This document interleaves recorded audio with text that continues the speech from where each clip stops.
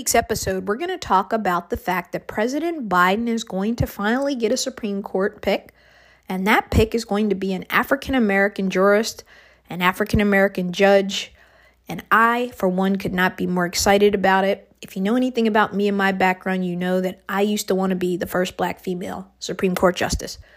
It will not be me, but I am very excited that it's going to be someone who looks like me, someone who's had similar life experiences to me, and someone who sees through the same lens of what it means to be a woman and a woman of color. That's an important perspective when you're dealing with all the things facing our Supreme Court and our country, and I'm excited about it.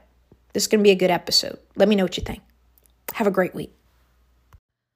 Welcome to the One America podcast. This is your host, Sophia Nelson, and happy last weekend of January. If you can believe it, we are already through the first month of 2022.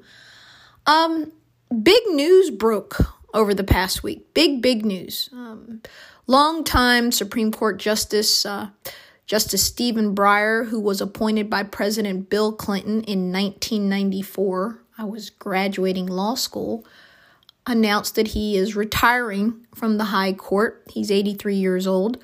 He is a classic liberal on the court, one of only 3 left. If you look at many of the recent decisions, you can say that there's a 6-3 court, but it's really a 5-4 court, with Justice Roberts being kind of the swing vote, the Scalia of the day. He is not the Sandra Day O'Connor of the day. He is more of. So, Justice Roberts, who was hailed as a big conservative when George Walker Bush nominated him to be Chief Justice after William Rehnquist died, who was the then Chief Justice, has turned out to be somewhat of a squish, as they would call it. But I want to talk about that a little bit later. The big news is, of course, is that President Joe Biden, during the 2020 primaries, made a bold announcement in South Carolina when he was on the ropes, when he was struggling. He had lost New Hampshire, he had lost Iowa, and he needed something big to happen. And his longtime friend, Congressman Jim Clyburn, stepped up and said, I'm going to give you my endorsement, and I'm going to save you in South Carolina. I'm going to make it a firewall, but you're going to do something in return, and I expect you and want you to pledge that you will put a Black woman on the Supreme Court. And that's exactly what Biden did in that debate. You all know the story. The debate was almost over, and Clyburn was there in the auditorium watching, and Biden hadn't yet mentioned the pledge. And then he went back and kind of got in his face a little bit and said, hey, I want you to do this, because if you want Black women to support you, if you want a big turnout, you're going to need to do something provocative. Biden did it. Biden wins the election. And lo and behold, he has a Supreme Court pick. And so he has made clear that he is going to honor that pledge to put a Black woman finally on the nation's high court. He has excellent choices, 7 to 10 Black females who are from various regions of our country, from California to South Carolina to Louisiana to other places. All of them already judges or jurists, deputy solicitor generals, during their law school years, editors of law review at Harvard, all Ivy League, except for Judge Childs, who's from South Carolina, who I think is going to be the pick, because Clyburn wants her, and you saw on the Sunday shows, Lindsey Graham actually gave a glowing and ringing endorsement of her, which means that there will be bipartisan support. I also think Judge Jackson, who just got reconfirmed, if you will, to another judge position when she took Merrick Garland's seat, when he became Attorney General, I think that she also gotten, 3 Republican votes, makes her a bipartisan choice as well. Now, I've got a lot to say about this, so sit with me, but I want to give you, in case for some reason you were doing other things in life and you simply did not hear the news, I wanted to give you a little bit of backstory and context for what has happened and why this story matters. Now, what has happened in the days since the seat came open, and all of us were scrambling to see who potential nominees would be. Those of us in the African American community, me, one of the biggest voices with my pen, I wrote a piece for the Griot right away the day that it happened, and then I have a new piece out for USA Today here, and you should check it out. It's titled Biden is right to make a historic Supreme Court nomination. Protests about qualifications are gross. Gross is one word. I can't use the words I really want to use, but the subtext to that is that over the past week, we've seen a lot of white men, a lot of conservative white men, a United States senator from Mississippi, why am I not surprised, and others make really disgusting, incendiary, racist comments about a woman who, by the way, hasn't been picked yet. We know she will be a black woman. We know she will be qualified. We know, of course, that because guess what? You don't get nominated to the Supreme Court without being qualified. Almost all the nominees, particularly in the last half of the 20th century and into this 21st century, have been judges. Elena Kagan is the only one who's different, but she was Solicitor General. And so almost everybody comes from the bench. Almost everybody on the court right now, without exception, went to an Ivy League school, either law school or undergrad. And that's why I like Judge Childs, because she's got a state college, both for her undergraduate and her law in South Carolina. And it would make her very unique because I think she'd bring a different perspective as somebody like the rest of us who's regular and doesn't sit on Mount Olympus and didn't go to one of the great Ivy League schools with all their advantages and privileges that come with that. And I think it would be great to have somebody like that. But I want to get into this a little bit about why I think it matters that a black woman is finally getting her due and is going to be named to the Supreme Court. So I want to speak to the white men who listen to me for a second. Buckle up. You're not going to like me today, but you'll be okay because this is America and you guys are always saying how you don't like cancel culture and you don't like free speech being abridged. So I'm going to give you a little free speech, okay? First of all, for any white man to get on television with a straight face and talk about quotas and affirmative action and lack of qualifications for the Supreme Court is laughable. I'm going to tell you why.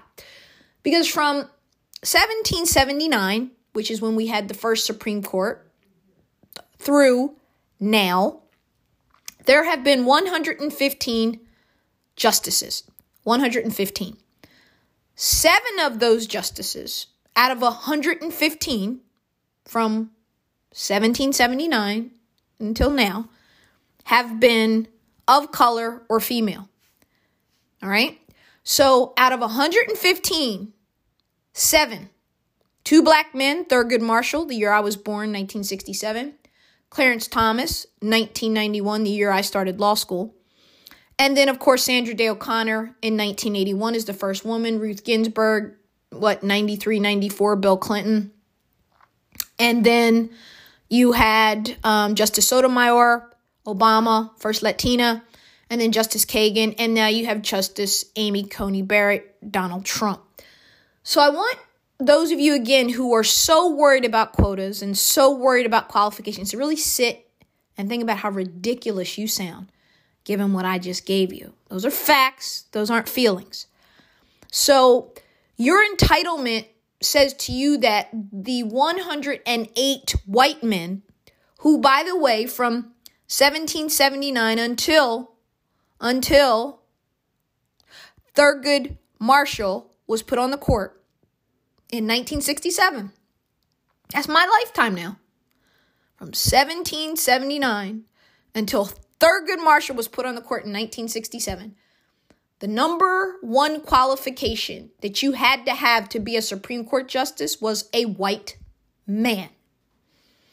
Let me say that again. The number one qualification you had to have was a white man, because we didn't put black people on the Supreme Court until Lyndon Johnson put Thurgood Marshall on.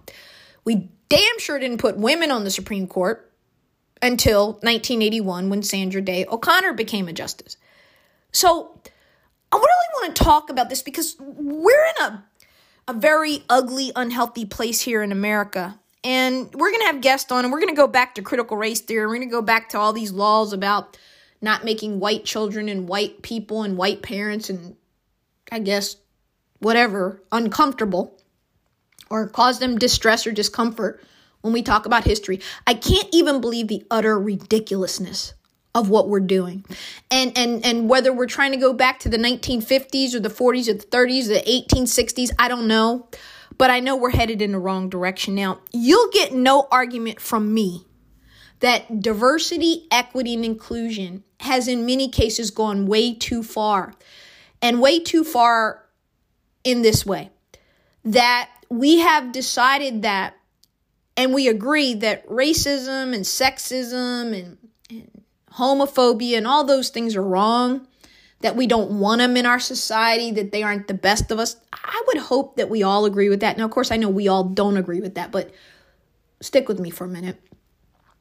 And in deciding that, what we have done instead is, instead of welcoming ideas and debate and discussion about how we think about things, the kind of society we want, why diversity is good or not good, why this or that, what we've done instead, we've imposed upon people a certain point of view that says, if you don't embrace my diversity and my equity and my inclusiveness, and if you don't embrace my gender identity, and if you don't embrace same-sex marriage, and if you don't embrace bathrooms that are gender neutral, and on and on and on and on and on, then you are a bigot, you are a racist, you should be banned, you should be removed, you have no place in society, we don't want to hear from you, we don't want to talk to you, we want you gone.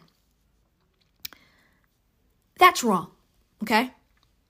Listen, I live here in the Commonwealth of Virginia, and a few years ago, there was a big debate, as you know, going on and raging about the Confederate flag and monuments, and it got ugly. We have active Ku Klux Klan that still, on Martin Luther King Day, puts flyers on lawns and comes out every once in a while and does what they do. And you know what? I find the Klan disgusting. They're foul. They're racist. They're evil. But you know what? I will defend their right to exist as an organization. I will defend their right to have protests and to say whatever the hell they want, because I get to say what I want, and I get to do what I think is right, and I get to stand up and give an opposing view. Folks, America is hard. It is not an easy existence. That's why we're only 250 years old, and that most of the world, which is a lot older than us, whether it's China, whether it is Europe and other places, don't have the form of government that we do. Because our form of government, of, by, and for the people, requires you to really do some hard things.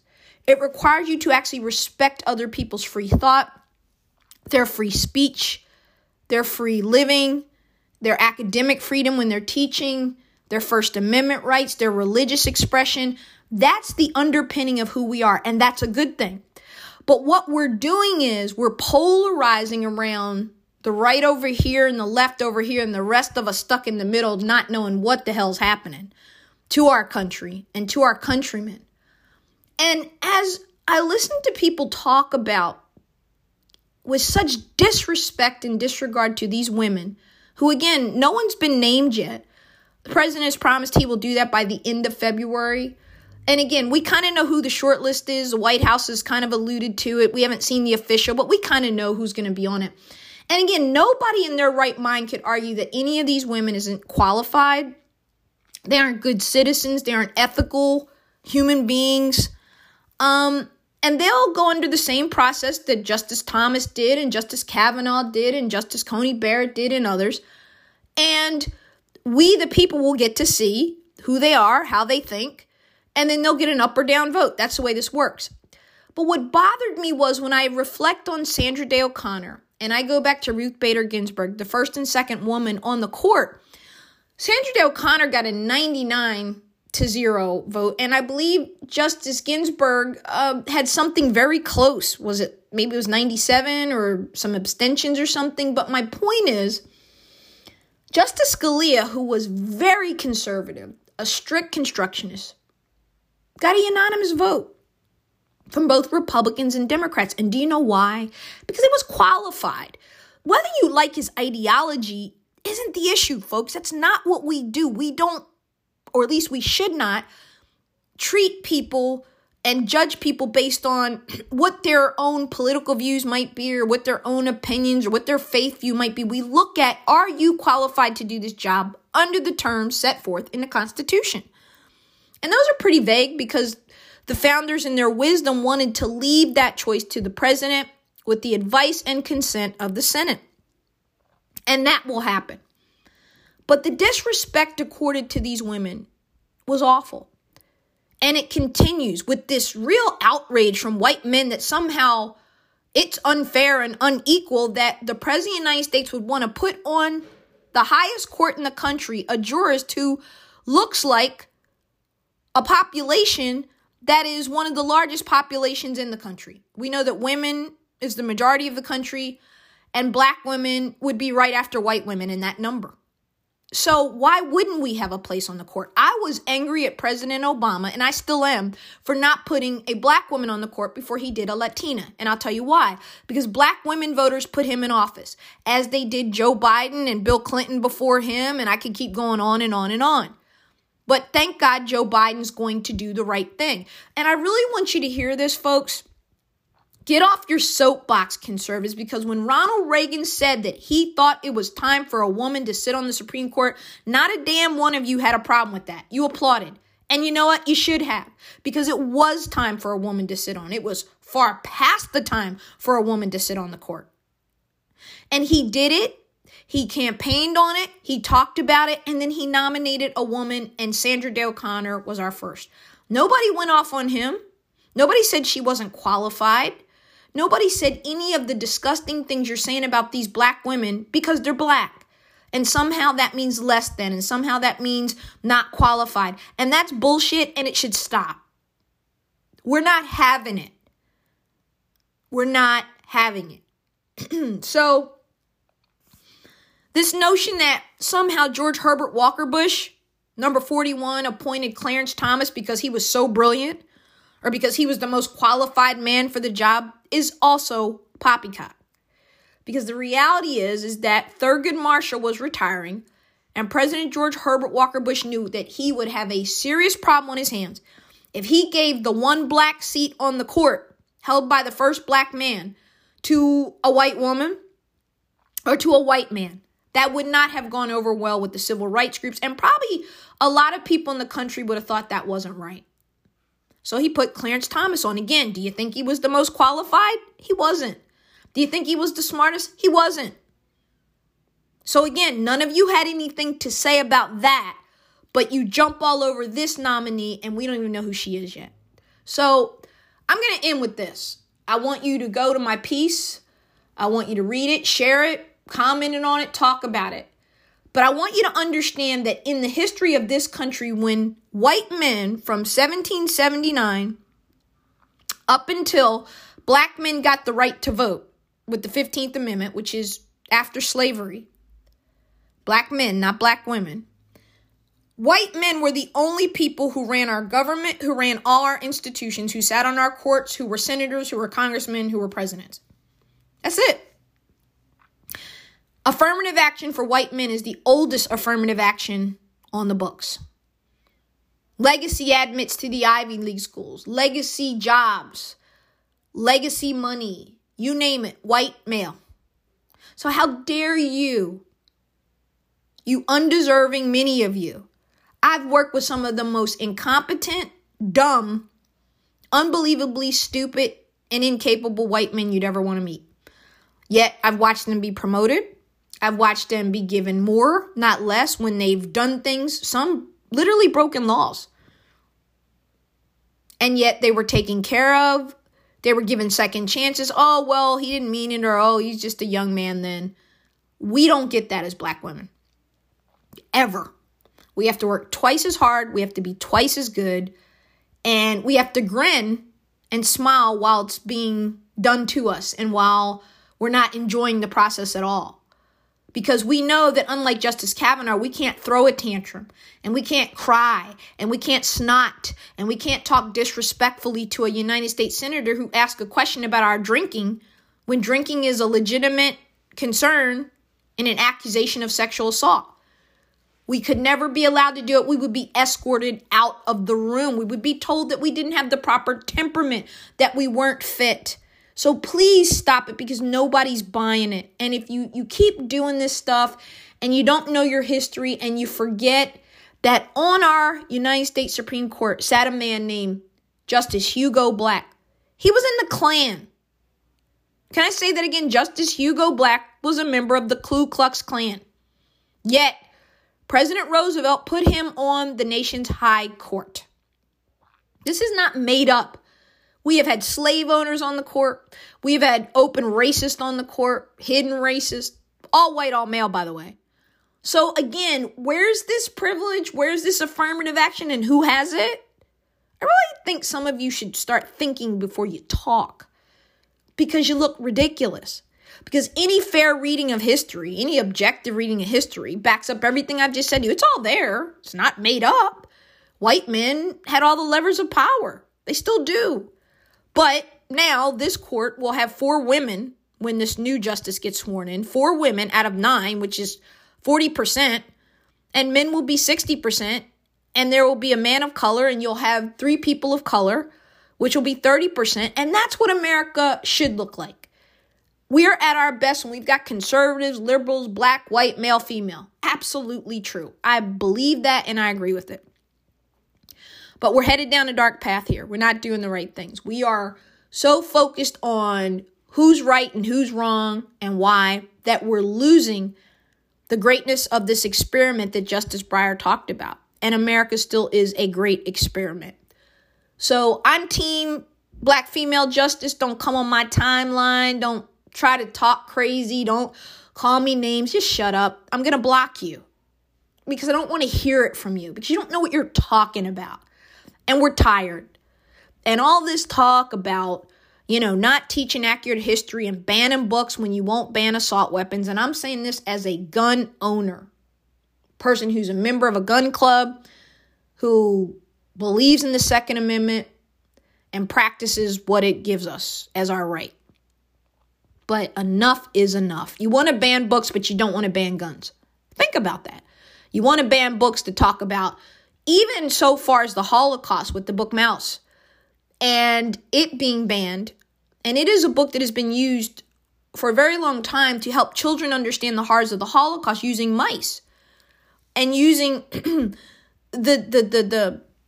way that a child can process something that terrible so that they understand what happened and why it should never happen. And kids are smarter than we give them credit for, folks. They are. They get it. And the problem is the adults in the room, us. So I'm done now. Tucker Carlson isn't even worth my oxygen. I just refuse to talk about him. But yes, I'm excited about this. I look forward to it. I did a lot of TV last week, Morning Joe, CNN. I'll probably do more this week as I'm able. But I'm looking forward to this confirmation. And my last word on this is to the Republicans. Let me tell you something. You do yourself a disservice and you do the legacy of your great party, your once great party, a disservice. This justice is not going to tip the balance. She is going to replace a liberal. She'll probably be a liberal. Let the president have his pick. It doesn't matter. You're not going to get a conservative. That's not going to happen. You're probably not going to get the centrist that you might like. You might. But the reality is that you need to support this nominee because she will be qualified. She will meet all the thresholds that you hold dear. And you need to vet her, of course. You need to treat her with respect, but you need to give her the same bipartisan support that all historic nominees get. Justice Sotomayor got that support, and this justice should get it too. And I just want you to think about what you're doing to the long-term soul of the country when you pick fights like this that are just not necessary to pick. So without further ado, I'm going to wish you a great week. We will start with guests in February. Now that I've survived January, which has been painful. Survived Mom's 75th birthday party, the retirement party, my birthday, my grandma's 92nd birthday, book edits, book stuff. Ugh, I'm glad January's leaving. Trust me. I look forward to it, and we will talk soon. Have a great week.